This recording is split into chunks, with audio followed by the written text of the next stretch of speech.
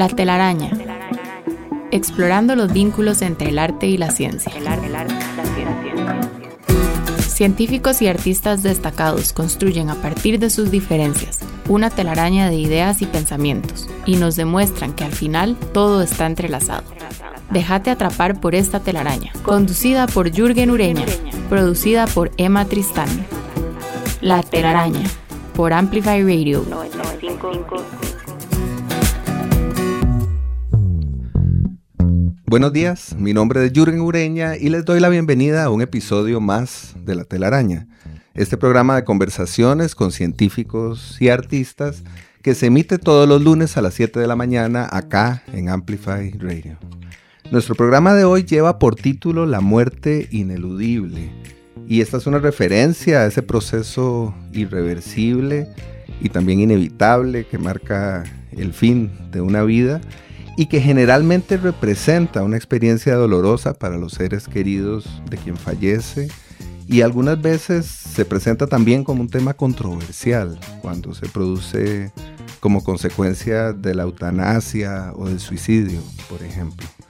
La muerte ineludible es también el título de una exposición organizada en 2015 por los museos del Banco Central de Costa Rica. Para conversar sobre la muerte, sobre su complejidad como fenómeno cultural y como asunto con el que lidian a diario algunos médicos, contamos hoy con la presencia de la patóloga Irene Quesada y el artista plástico Adrián Arguedas. Muchas gracias, Irene. Muchas gracias, Adrián, por acompañarnos esta mañana. Con gusto, gracias. Encantado. Muchas gracias. Bienvenidos a La telaraña. Comenzamos con las presentaciones, como es habitual en el programa, y comenzamos por Irene. Les presento a Irene contándoles que Irene Quesada es médica cirujana graduada en la Universidad de Costa Rica, donde imparte lecciones de patología en cursos de posgrado. Es además profesora de pregrado de medicina de la Universidad Internacional de las Américas.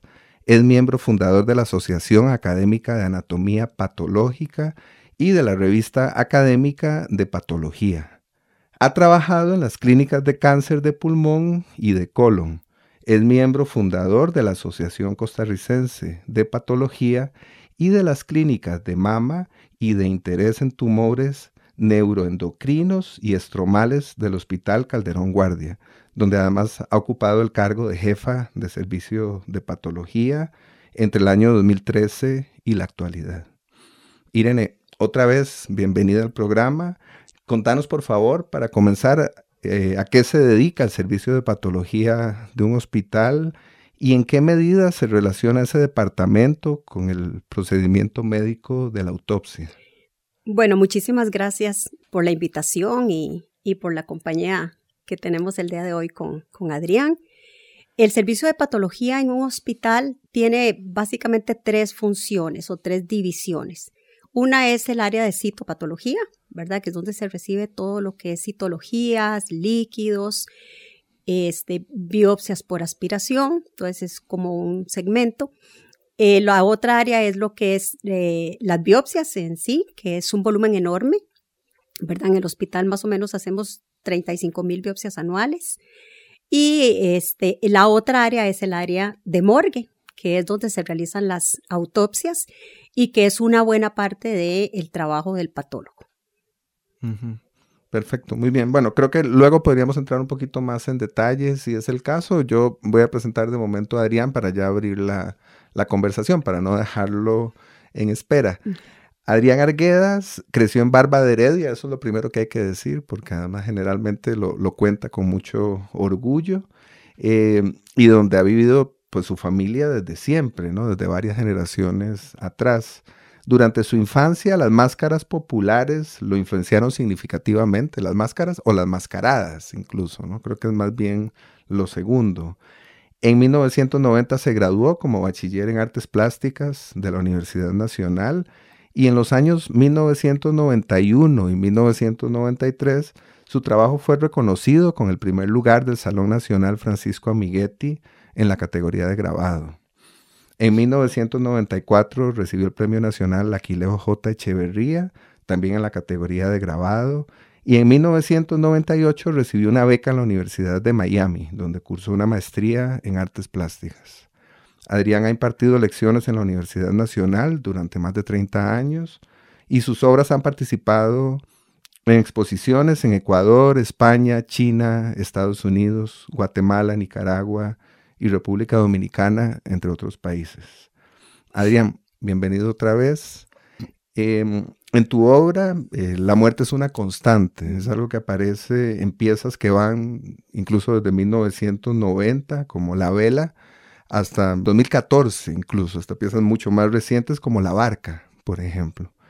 ¿Por qué pensás que se produce esa recurrencia en tu trabajo artístico? Bueno, buenos días, Jürgen e Irene. Muchísimas gracias por permitirme participar con ustedes en la conversación. Y bueno, yo inicialmente debería de decir que esa parte de niño influencia muchísimo la visión que yo voy a tener posteriormente en mi trabajo, el entorno, por un lado. El otro aspecto que es fundamental, que es la relación con ciertos familiares que mueren durante ese periodo de la niñez. Evidentemente también la mascarada popular, porque la mascarada popular es uno de los personajes fundamentales de la mascarada, es la muerte o la pelona, digamos. Teodoro Adorno plantea un extrañamiento a partir de la muerte. Él se topa con unos perros muertos como niño y la primera pregunta que se hace es ¿qué es eso? ¿Y qué sé yo de eso? ¿Y soy yo eso? Y esas preguntas, digamos, en mi proyecto artístico han sido fundamentales para también enriquecer a través del tiempo la mirada alrededor de la muerte. He tratado, digamos, como en esas piezas como La Vela, por ejemplo, tener una visión desde el pueblo, porque ahí empiezo a trabajar con la mascarada popular y es el inicio de mi proyecto artístico. Y bueno, a través del tiempo, como he dicho, hay una mirada relacionada, por ejemplo, con teóricos, con filósofos, con gente, por ejemplo, como Mircea Eliade, que piensa la muerte alrededor de elementos como, por ejemplo, el agua, a través de los rituales. Y ese tipo de cuestionamientos yo los he traído a la producción artística como para enriquecer la visión sobre la muerte.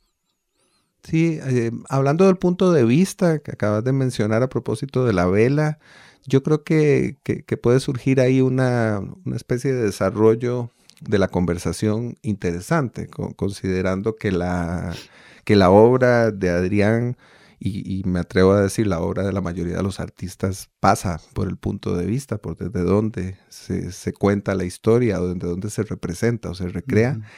Y me parece que en el caso de Irene, pues también, ¿no? El punto de vista de los familiares del fallecido no son menos importantes en el trabajo de Irene. ¿Qué podrían contarnos al respecto? Ese tema de lo de los familiares es súper interesante porque, el cuerpo llega, ¿verdad?, a la morgue y uno revisa el expediente, y antes de efectuar la autopsia uno siempre le comunica a la familia. En algunos casos, aunque nosotros estamos protegidos por la ley, ¿verdad?, la ley de autopsias, que es una ley nacional del Ministerio de Salud, la gente no desea que se le haga la autopsia a su familiar. Por ejemplo, ya fue muy estudiado, falleció de un cáncer, un conocido de una enfermedad de una cardiopatía. Entonces uno trata como de tener un acercamiento, primero porque uno tiene que entender que la familia está pasando por un momento sumamente difícil, ¿verdad? Porque la muerte, yo creo que nadie la está esperando, a pesar de que uno sabe que es inminente y que uno nace y se va a morir, ¿verdad? Y creo que eso tiene mucho que ver con el hecho de que en la sociedad occidental, a nosotros nos hacen creer y crecer con la idea de que todo es para siempre, ¿verdad? Entonces es muy interesante porque no sé si a ustedes les pasaba, en su casa se habla mucho de la muerte, pero en mi casa era como un tabú, o sea, se murió, ¿verdad? Entonces era todo como una cosa, como una nebulosa alrededor de la muerte y es muy divertido porque uno lee que al revés, en las culturas orientales, ellos la muerte la ven como una transición nada más, ¿verdad? Hacia una vida de perfeccionamiento y todo. Pero eso me lleva a contarles que uno tiene que tener como esa, ¿verdad? Ese acercamiento con la familia, ponerse en el lugar de la familia. O sea, también en el hospital hay y en toda la institución hay una buena campaña de donación. Entonces, pues a veces hay una familia que está donando un cuerpo, ¿verdad? Y es muy importante porque hay más gente ahora que hace donaciones. Y entonces es una familia que está, ¿verdad? En un momento de trance entre que va a entregar los órganos de su familiar tan cercano. Entonces yo creo que el hecho de que uno va a realizar un procedimiento, ¿verdad? Médico, no le quita la parte esa tan humana que uno tiene que tener, ¿verdad? Y en eso, yo particularmente soy muy sensible y o sea, a veces salgo llorando o, por ejemplo, hemos tenido que entregar bebés, ¿verdad? Y la familia llega a recoger su bebé o llega a despedirse de su bebé porque no lo pueden sepultar. Y entonces, bueno, me he visto hasta no llamo al cura del hospital y entonces yo misma me pongo, hacemos una oración, ¿verdad? Y todo, o les damos algún apoyo a los padres. Entonces es muy interesante esa relación que uno tiene que hacer como con la familia del fallecido, porque no se puede obviar ese momento, ¿verdad? Yo creo que uno tiene que tener esa empatía con el momento de la muerte. Y Adrián, bueno, creo que nos hemos desviado y de eso se trata la conversación, pero me interesaba el tema del punto de vista, porque además al recordar la vela, recuerdo que el punto de vista es el del difunto, ¿no? Que es un punto de vista, digamos, atípico en la representación de la muerte, me atrevo a decirlo así. Sí, el asunto con esa pieza es que, bueno, está relacionada con la muerte de mi abuela y con la muerte de una tía abuela que a mí me tocó como entrar al cuarto y verla acostada de blanco en un cuarto de esas casas de antes de adobe. Esa relación como del niño que hablaba al inicio fue algo que marcó muchísimo para realizar esa pieza y lo que yo percibí en la vela. Digamos, a mí siempre me interesó apelar al espectador para que tuviera desde otro lugar, no como el que observa estando vivo, sino estando muerto, ¿verdad? A los que están velando. Y ese punto de vista, por lo menos para mí, tiene que ver con el niño observando el ritual de la vela.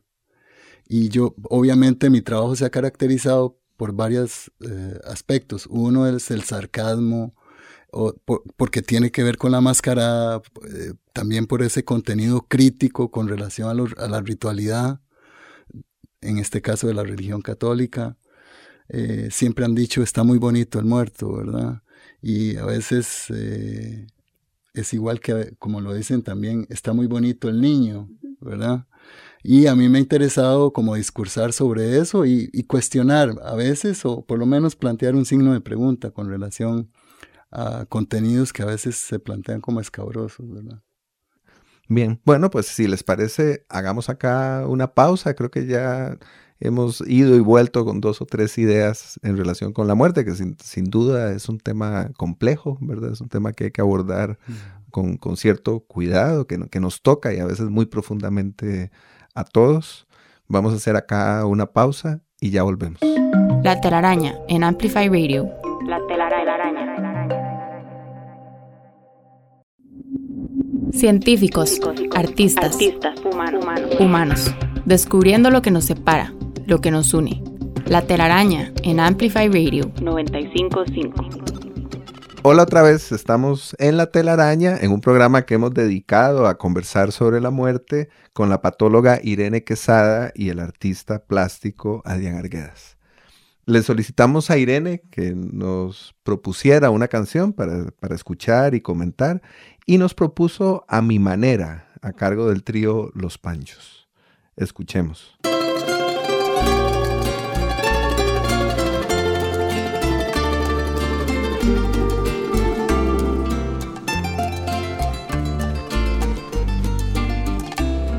El fin muy cerca está, lo afrontaré serenamente.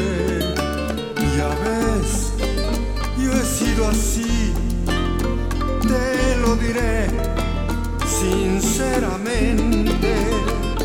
Viví la intensidad y no encontré jamás fronteras. Ay, jugué sin descansar a mi manera. Jamás viví un amor que para mí fuera importante. Tomé solo la flor y lo mejor de cada instante. Viajé y disfruté, no sé si más que otro cualquiera. Ay, si bien todo ello fue a mi manera.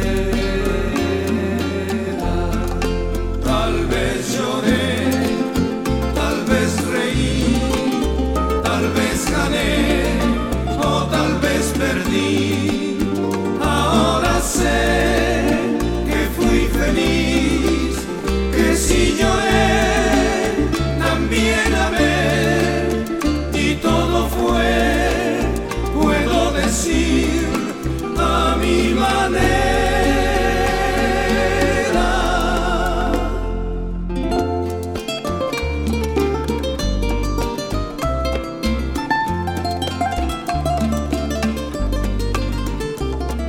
Quizás también dudé cuando mejor me divertía. Quizás yo desprecié aquello que no comprendía. Hoy sé que firme fui y que afronté ser como era. Ay, y así logré seguir a mi manera.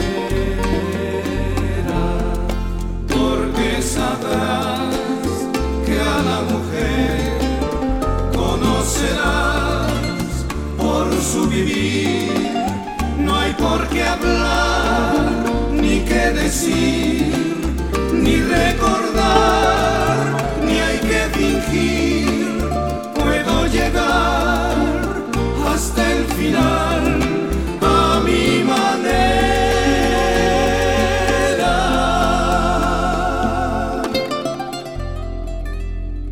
Esto fue A Mi Manera, el tema que seguramente muchos recordarán por la grabación en inglés de Frank Sinatra, aunque ha sido cantada muchísimas veces, y la acabamos de escuchar en la versión de Los Panchos.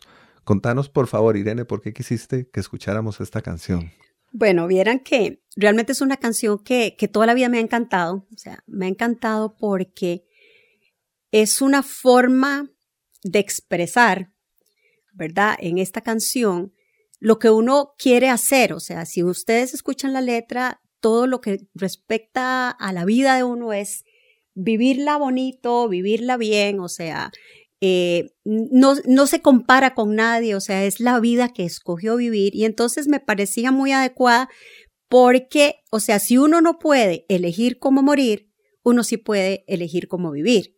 Y A Mi Manera es una manera de elegir cómo vivir, ¿verdad? Entonces, es una canción que me encanta, o sea, siempre me ha tocado muchísimo en ese sentido, ¿verdad? Porque incluso hay una parte en que lo que te indica es más o menos como decir, esta soy yo y este es mi legado y esta es la vida que yo viví y decidí vivirlo a mi manera. Entonces, me gusta mucho por eso, o sea, es una manera de elegir cómo vivir, ¿verdad?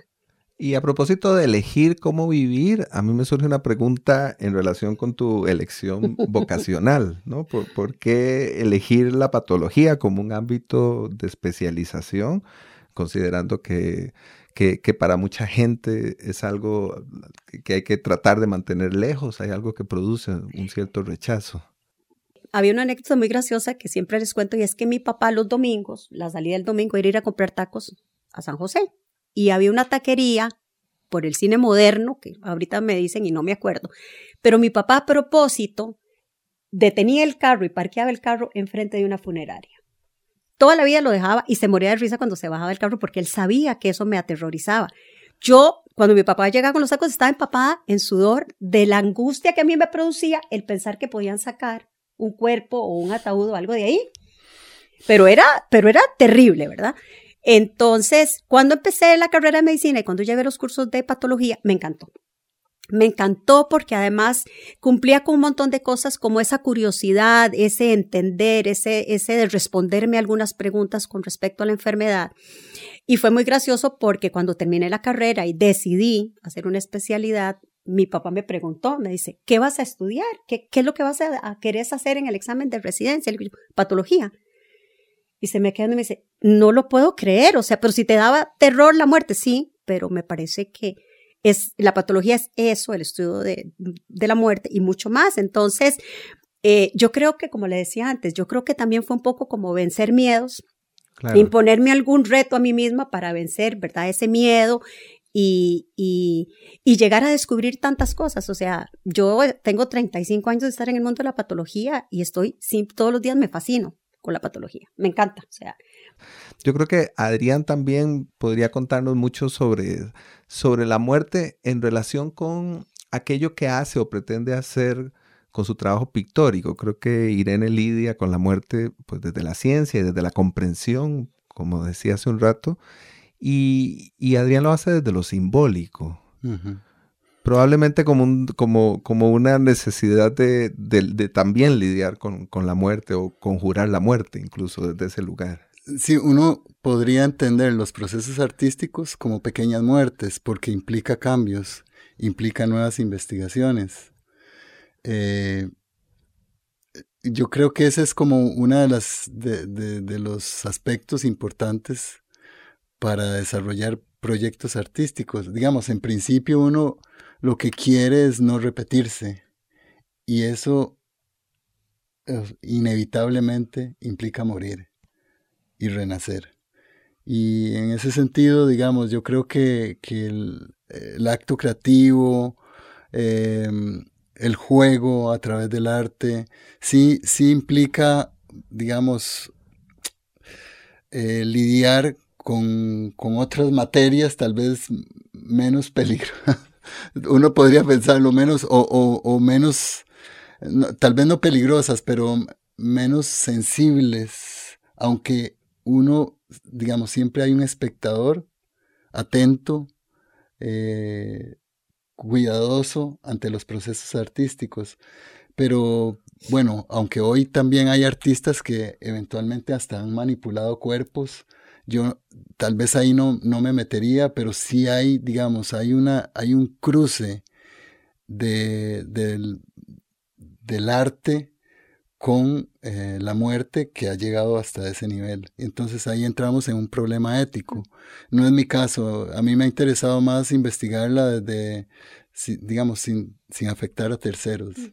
Verlo desde diferentes lugares, verlo desde las materialidades, verlo, digamos, entendiendo que también hay visiones, por ejemplo, desde lo prehispánico, que hacen que nosotros podamos aprender o acercarnos al fenómeno, entendiéndolo desde otro lugar también, porque es que, digamos, en nuestras primeras culturas, en estos países, ha sido riquísima la relación con la muerte. Por ejemplo, en el caso de la muestra del aprendiz, que es cuando hablabas del 2014, uh-huh. A mí me interesó muchísimo estudiar la cabeza trofeo, que es un ritual de una batalla de dos guerreros y el que muere, el que gana la pelea, hace una escultura para el que muere. Entonces hay un ritual de respeto hacia el otro.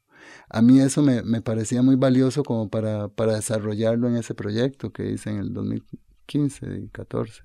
Sí, pues yo podría decir que en tu trabajo hay diferentes tipos de muerte, ¿no? Hay diferentes aproximaciones a la muerte. Existe la vela, existe la corrida, que tiene que ver mucho más con la posible amenaza o la presencia o la cercanía de la muerte, ¿verdad? Existe el proceso del aprendiz. Hay una serie que se llamaba Pasando la Raya, donde utilicé este concepto del agua y trabajaba adultos mayores que, digamos, hacían una transición hacia la muerte a través del agua, como un ritual, ¿no?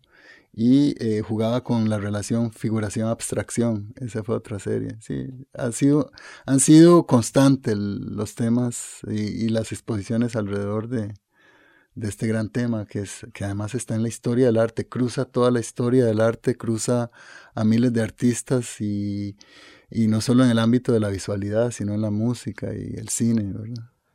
Y a propósito de estas diferentes representaciones de la muerte, yo le preguntaría a Irene si existe una o si existen varias definiciones de la muerte desde lo científico. Bueno, realmente la muerte es el fin de la vida, ¿verdad? Y hay una serie de parámetros médicos que definen esto. El fin de la vida, ¿por qué está dado? O sea, ¿qué nos lleva a la muerte? Y realmente la muerte es la pérdida del sostén, del equilibrio o del proceso homeostásico que tiene el cuerpo. O sea, suena un poco elevado, pero es más sencillo. O sea, lo que pasa ahí es que algo falla y toda la parte interna, ¿verdad?, del organismo, que tiene que ver con hormonas, que tiene que ver con proteínas, que tiene que ver con iones, que tiene que ver con oxigenación, todo eso falla. Y al fallar, al haber un fallo, que puede ser súbito, como hablamos de un infarto, ¿verdad?, donde hay una falta de irrigación, o un accidente vascular cerebral, lo que la gente conoce como un derrame, ¿verdad?, es súbito. Pueden haber procesos que van más lentamente, pero al final lo que terminamos en que hay una falta de utilización de la energía y empieza una serie de fenómenos celulares, ¿verdad?, que nos llevan a que el organismo sea incapaz de mantener esa homeostasis. Y al ser incapaz de mantener esa homeostasis, el organismo pierde la funcionalidad. También existe, y que se nombra mucho, es la muerte cerebral. Y la muerte cerebral es hay un montón de criterios neurológicos, ¿verdad?, que hace un especialista para definir lo que es la muerte neurológica, pero realmente si lo basamos en 2 o 3 cosas, sería una falta de ondas cerebrales, ¿verdad?, una pérdida total de la conciencia y una pérdida total del pensamiento y la reacción de un organismo. Entonces, yo creo que la muerte cerebral se puede mantener una persona en muerte cerebral, pero porque la mantienen las máquinas, ¿verdad? La mantiene un riñón artificial, la mantiene, etcétera. Pero cuando usted pierde esta posibilidad de reaccionar, de tener respuestas neurológicas, eso es la muerte. O sea, se declara. Yo le consultaba a una colega que también es patóloga forense, y yo le decía, mira, y con respecto a la muerte cerebral, me dice, es que se declara muerto cuando se pierde toda la actividad cerebral, porque lo demás está siendo sostenido o mantenido por algunos otros equipos o máquinas, ¿verdad? Y es muy divertido porque cuando uno estudia en la patología, la muerte se está dando todo el tiempo en nuestro organismo. O sea, nosotros estamos hechos de células, ¿verdad? Las células componen los tejidos y los tejidos forman los órganos, pero es un proceso que pasa todos los días. Hay tejido o hay células que forman tejidos, como por ejemplo la piel, la mucosa de nuestro estómago, ¿verdad?, que están en constante recambio. O sea, una célula muere y cambia por otra. Entonces, nosotros incluso estamos vivos a través de un proceso de muerte celular constante, ¿verdad? Entonces, es súper interesante, y incluso hay otro mecanismo que es la apoptosis, en la cual es una muerte programada realmente, es como un suicidio celular porque hay un defecto. Entonces hay un defecto congénito, hay un defecto genético, ¿verdad? Hay una serie de cosas y es necesario que haya este proceso de regulación celular, porque de lo contrario, si no hubiese esta regulación, probablemente estaríamos generando tumores o estaríamos generando más cosas que no solo tienen que ver con la reproducción celular, sino que tienen que ver con una serie de cosas de factores genéticos o de factores hereditarios, ¿verdad? Pero bueno, la muerte está constante en el organismo. O sea, es parte hay células que se están constantemente replicando, hay otras que se replican o se forman nuevamente o mueren y se regeneran porque se obliga al organismo a hacer esto, ¿verdad? Y hay otras que les llamamos perennes o permanentes, que todavía existe la duda con algunas de ellas, pero que son incapaces de poderse replicar. Y esto de las pequeñas muertes que atravesamos durante la vida se conecta completamente o directamente con lo que decía dice Adrián. Sí, efectivamente, creo que ahí hay un vínculo importante en la forma en la que han entendido ustedes a la muerte a través de su trabajo. Yo preguntaría aquí un poco, para llegar hacia el final de este bloque, si encuentran algunos otros puntos de contacto, algunos otros puentes entre los trabajos que hacen ustedes, entre el trabajo de Irene y el de Adrián. Uh-huh. Bueno, yo creo que el caso que ejemplifica mejor esa relación entre la medicina o la ciencia y el arte, que yo por lo menos me acuerdo muy bien, son todos los estudios anatómicos de Leonardo da Vinci. Claro. O sea que es un cruce maravilloso de esa mezcla posible. Evidentemente también hay otros momentos en la historia del arte, pienso por ejemplo en la lección de anatomía de Rembrandt, y creo que son cruces donde se demuestra que hay una necesidad también del artista de informarse, de utilizar todos los recursos de la ciencia para acercarse tal vez a una sensibilidad mayor o eventualmente para comunicar de mejor manera el mensaje.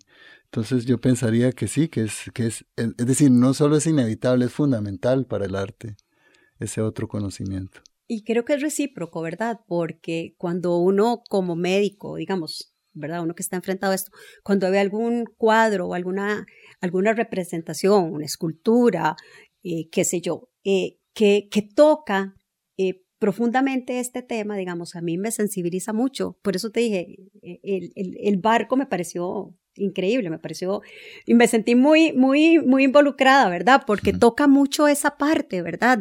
De la muerte y es muy interesante cómo los dos, a través de diferentes maneras de manifestarlo, estamos tan ligados con la muerte, ¿verdad? Y estamos tan ligados con la muerte, con el proceso y con la gente que está alrededor de la muerte, ¿verdad?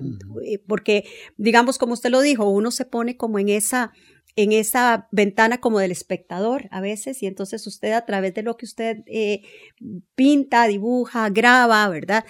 Y yo cuando me enfrento a la situación familiar de la muerte, entonces somos espectadores en algún momento de la muerte, pero a la vez somos partícipes de este proceso. Entonces me parece muy interesante. Muy bien. Bueno, creo que esa es una gran idea para cerrar este bloque. Vamos a hacer aquí una pausa y ya volvemos. La telaraña en Amplify Radio 95.5. Vínculo y tejido, arte, ciencia, trampa. Los hilos que conectan la vida de nuestros invitados construyen la telaraña en Amplify Radio 95.5. Hola, seguimos enredados en la telaraña en un programa en el que nos hemos propuesto conversar sobre la muerte con la patóloga Irene Quesada y el artista plástico Adrián Arguedas. Hace un ratito escuchamos a Los Panchos por sugerencia de Irene y ahora Adrián nos propone escuchar Barro tal vez de Luis Alberto Spinetta en la versión de Pedro Aznar. Escuchemos.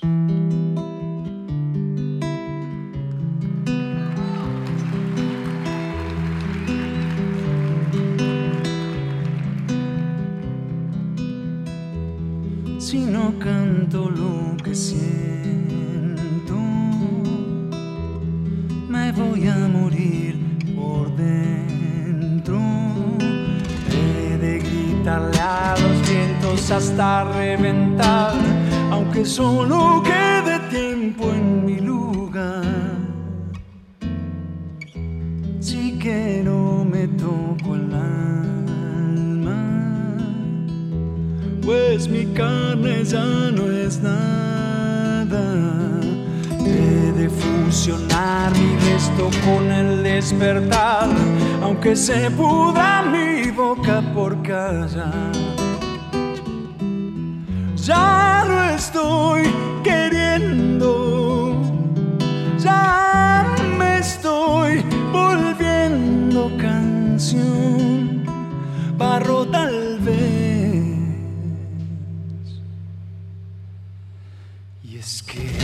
esta es mi corteza donde el hacha golpeará, donde el río secará para callar.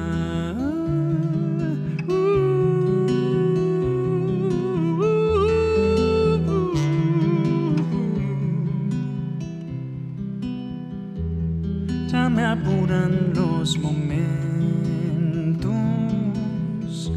ya mi sien es un lamento, mi cerebro escupe ya al final del historial, del comienzo que tal vez reemprenderá. Si quiero me toco el alma, pues mi carne ya no es nada. He de fusionar mi resto con el despertar, aunque se puda mi boca por callar. Ya no estoy queriendo, ya me estoy volviendo canción, barro tal vez. Y es que esta es mi corteza donde el hacha golpeará, donde el río secará para casar.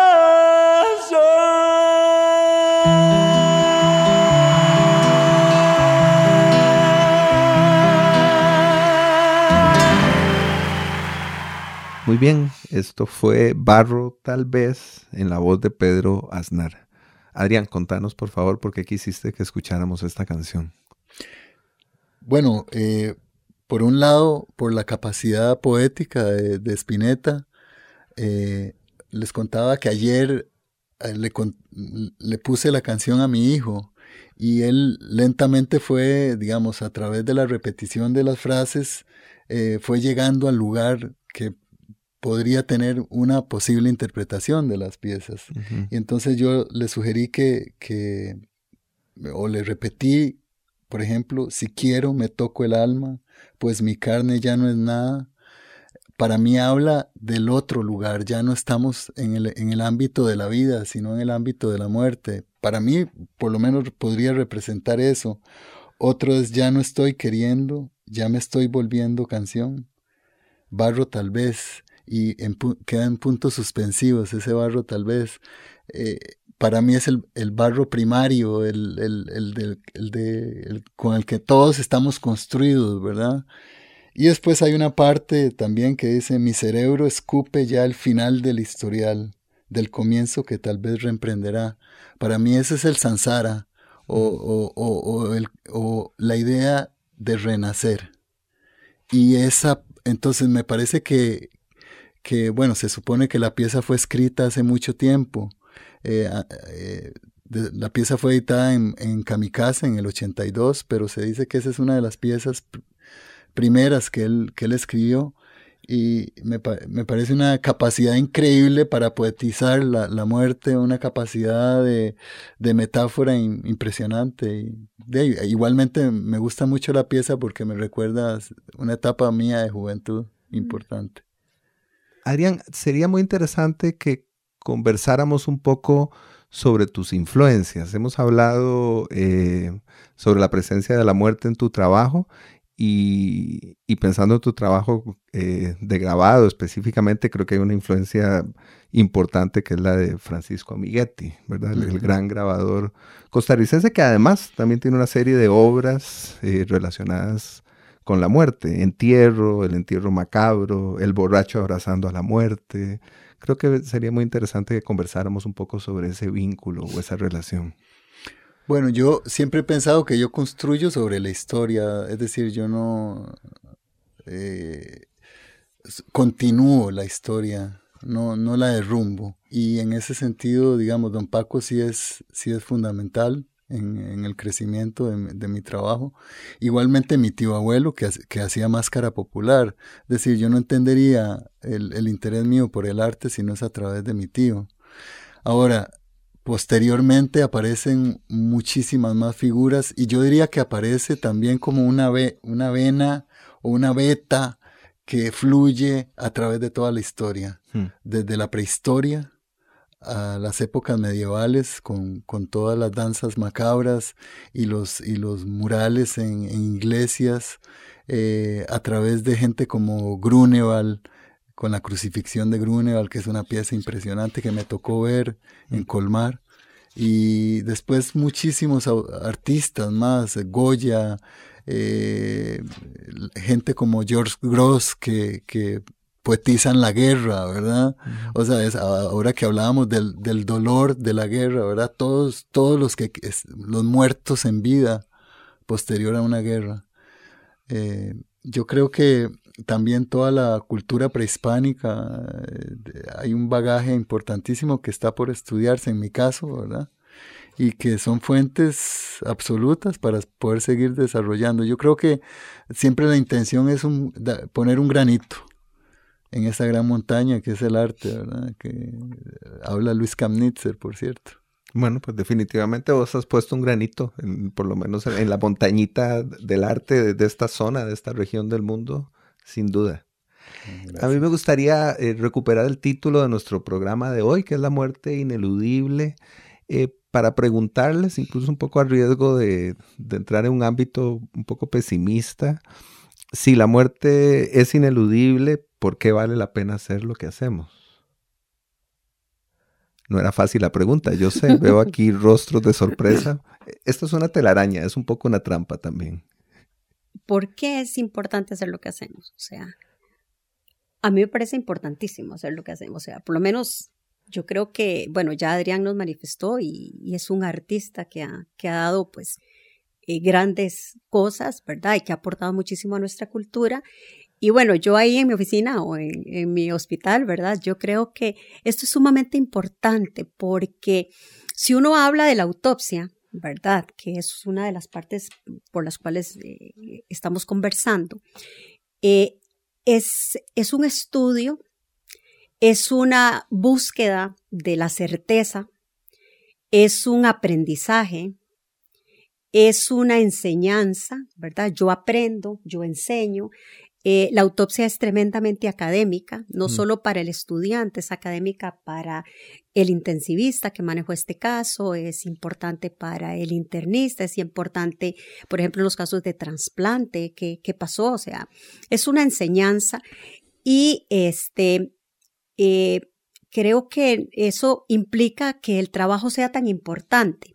Nosotros no hacemos tanta autopsia de niños, ¿verdad? Solo de recién nacidos o de, ¿verdad? Que son en etapas neonatales, sobre todo, que son los que están en hospital, pero en la parte también de autopsia pediátrica es sumamente importante y hay hasta una consulta o una reunión con los padres en los cuales se da también consejo genético a los padres.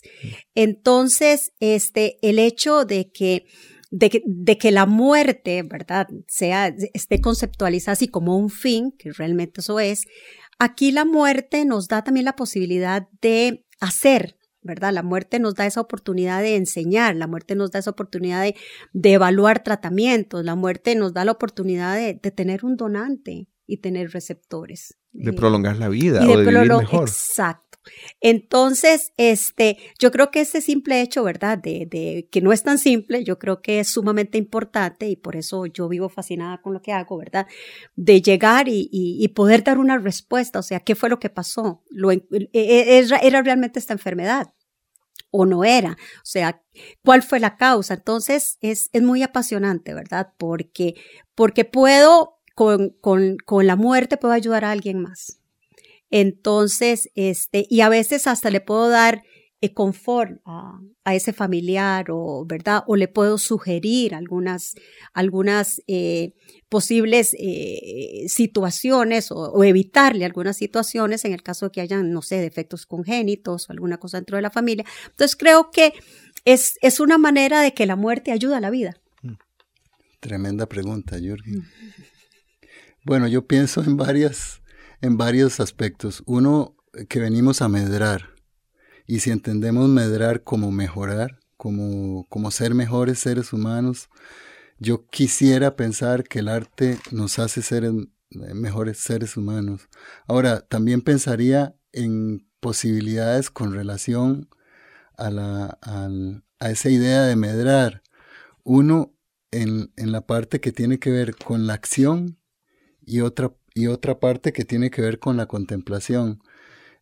Hay gente que decide accionar la vida y otros que utilizamos el arte para contemplar, para detener y para eventualmente, digamos, relacionarnos de una forma con la vida. En todas las culturas y sobre todo, digamos, cerca de nosotros, y yo creo que nosotros somos parte de esa cultura, yo no la entendería como ajena. Digamos, en el caso de México, hay una relación constante con la muerte, hay una vivencialidad con la muerte. Yo quisiera pensar que el hecho de trabajarla me permite lidiar mejor con ella. Bueno, gran respuesta. Era gran pregunta, pero también creo que gran respuesta. Trabajar con la muerte me ayuda a lidiar mejor con ella. Creo que eso aplica además para nuestros dos invitados de hoy. Sí. Vamos a hacer aquí una pausa y ya volvemos. La telaraña en Amplify Radio 95.5. Vínculo y tejido, arte, ciencia, trampa. Los hilos que conectan la vida de nuestros invitados construyen la telaraña en Amplify Radio 95.5. Bienvenidos al último bloque de una telaraña que hemos dedicado a conversar sobre la muerte con la patóloga Irene Quesada y el artista plástico Adrián Arguedas. Nuestro invitado ausente de hoy, esta sección que tenemos habitualmente en el último bloque de nuestro programa, es el bandoneonista y compositor argentino Astor Piazzolla, que está considerado como uno de los músicos más importantes del siglo XX y además uno de los grandes compositores de tango. Piazzolla nació en 1921 y falleció en 1992, hace ya 30 años, como consecuencia de una trombosis cerebral. Entre sus composiciones más conocidas y más interpretadas, podríamos citar Verano Porteño, Libertango y Adiós Nonino, por ejemplo, que han sido interpretadas por artistas de todo el mundo. En 1934, Piazzolla conoció a Carlos Gardel, después de llevarle una artesanía que su padre quiso regalarle al cantante. Y ese fue el inicio de una relación de amistad que hizo que más adelante Gardel lo invitara para que se uniera a su grupo musical, que estaba a punto de iniciar una gira por América Latina. Y debido a que Piazzolla tenía 13 años en este momento, su padre le niega el viaje. Además, el sindicato de músicos de Nueva York, donde vivía Astor Piazzolla con su familia, tampoco le otorgó el permiso. Y esto hizo que Piazzolla no se subiera a ese avión que finalmente se estrelló en Medellín, Colombia. Es decir, esta decisión o esta circunstancia adversa salvó a Piazzolla de la muerte. Y aquí mi pregunta sería, ¿qué podrían comentarnos? Y aquí mi pregunta sería, ¿qué podrían comentarnos nuestros invitados de hoy sobre las relaciones entre la muerte y el azar? Creo que es inevitable pensar que un guiño del azar le permitió a Piazzolla vivir hasta los 71 años y componer más de 500 obras en lugar de fallecer a los 13 años. Bueno, hay formas de entender el azar y hay formas que hacen que uno se pueda acercar desde... Digamos, yo personalmente no creo en el azar. O sea, para mí la historia está escrita a través de estructuras genéticas, por ejemplo, a través de patrones que vienen dictados en la naturaleza. Por ejemplo, los fractales hablan de formas que se repiten. La serie Fibonacci, por ejemplo, tan importante. La serie Fibonacci. Entonces, yo no estaría, digamos, yo no estaría de acuerdo con esa posición del azar. Pues otra coincidencia. Muy bien, nuestros invitados coinciden. Otra coincidencia porque sí, yo creo que todos estamos, a ver, porque esto es un poco complicado, o sea, todo es un destino, ¿verdad? Hay una serie de factores que van a intervenir probablemente, pero que va a depender de las decisiones que uno toma, ¿verdad? Uh-huh. Entonces, básicamente hay una línea, ¿verdad? En la cual, pues, uno puede tomar, qué sé yo, hablando que es una autopista, uno puede tomar alguna salida, alguna desviación y volver a orientarse hacia esa misma autopista, pero yo creo que viene definido, ¿verdad? O sea, como decía Adrián, o sea, viene definido genéticamente, o sea, probablemente, y cada vez vemos más que hay una serie de definiciones que no se conocían, o de genética, de una serie de cambios, ¿verdad?, en el organismo que ya están establecidos y con los cuales nacemos probablemente, y que por una serie de factores se pueden o no se pueden activar y producir alguna lesión, hablando en la parte científica y en la parte de lo que me corresponde, ¿verdad?, de la patología. Entonces, a mí me cuesta mucho eso del azar. No sé, me hace como difícil, tal vez porque soy muy, muy pragmática, o no sé, podría ser eso también, o porque me guío mucho por la parte científica, pero vemos también que Adrián en su parte artística pues también piensa igual. Sí, exacto. Es curioso porque justamente los artistas se asocian con frecuencia a ese factor de indeterminación, a la idea del caos, de lo que no controlamos completamente, de ese factor que se nos escapa de las manos, ¿no? Entonces sí, es pero curioso a veces ese caos tiene un orden, ¿verdad? Uh-huh. Sí, es una forma de orden.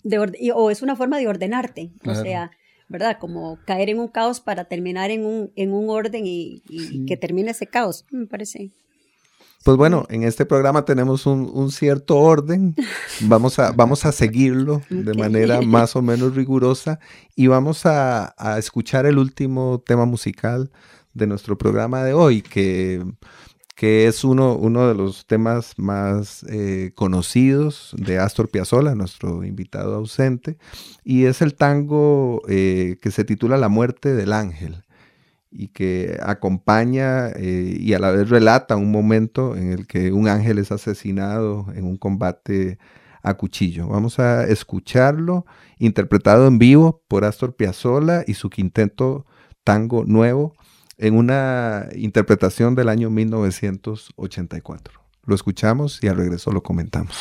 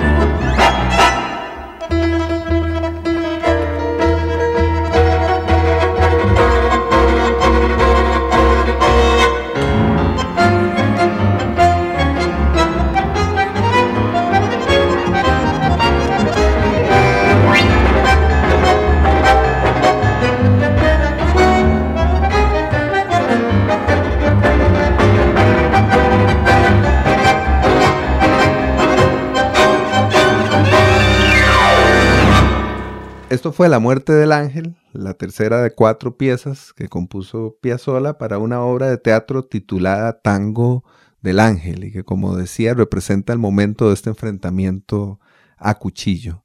Y yo preguntaría acá qué podrían comentarnos sobre las muertes simbólicas que de vez en cuando le conferimos a personajes míticos o a personajes fantásticos a propósito del tema que acabamos de escuchar. Bueno, yo creo que la muerte simbólica es tiene que ver mucho con la mitología, ¿verdad? Tiene que ver mucho con todos los héroes. En la mitología podríamos pensar en Augusto, tal vez, ¿verdad? Con la Eneida.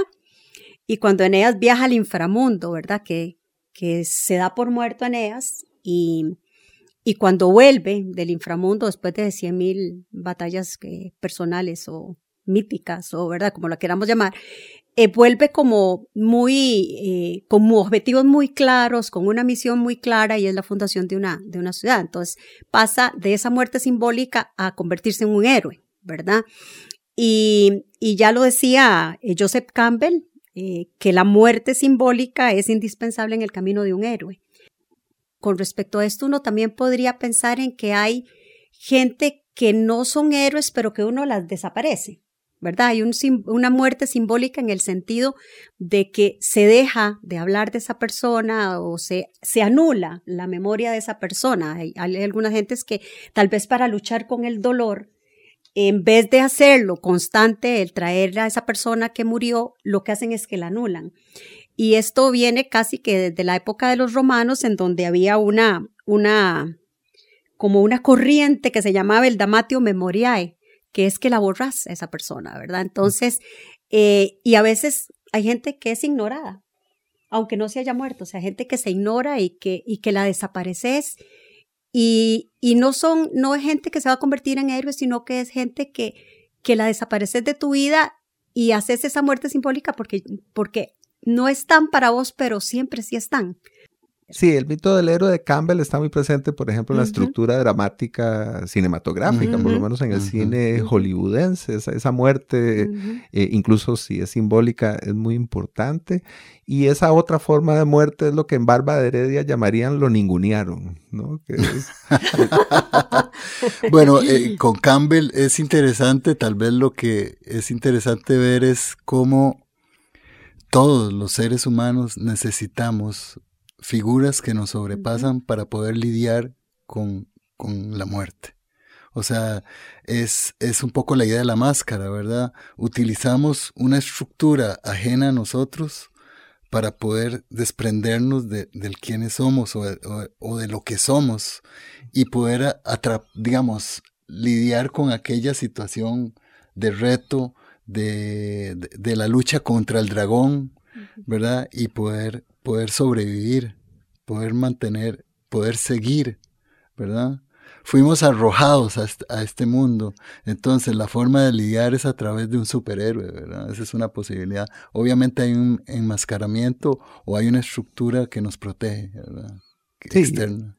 Y la máscara es también lo que nos permite ser lo que somos, claro, ¿verdad? En el teatro griego, claro. que estamos hablando de este mundo, de este universo, es lo que les permitía a los intérpretes manifestarse, ¿verdad? Ser la persona es para sonar o para manifestarse ante los demás.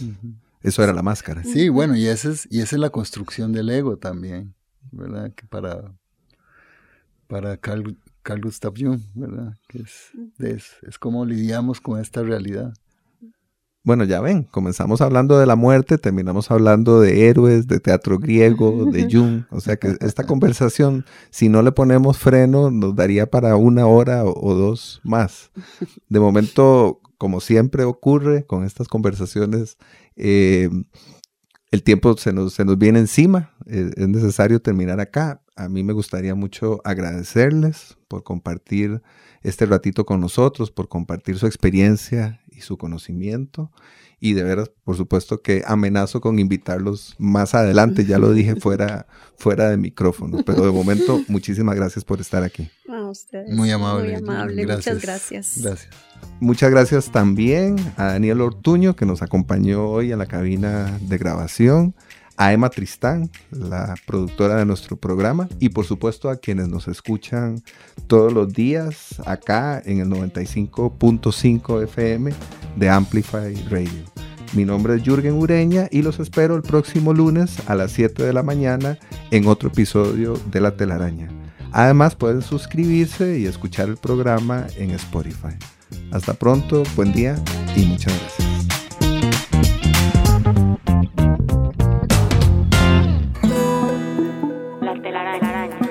Explorando los vínculos entre el arte y la ciencia. Conducida por Jürgen Ureña.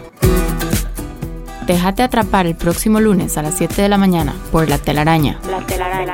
En Amplify Radio 95.5.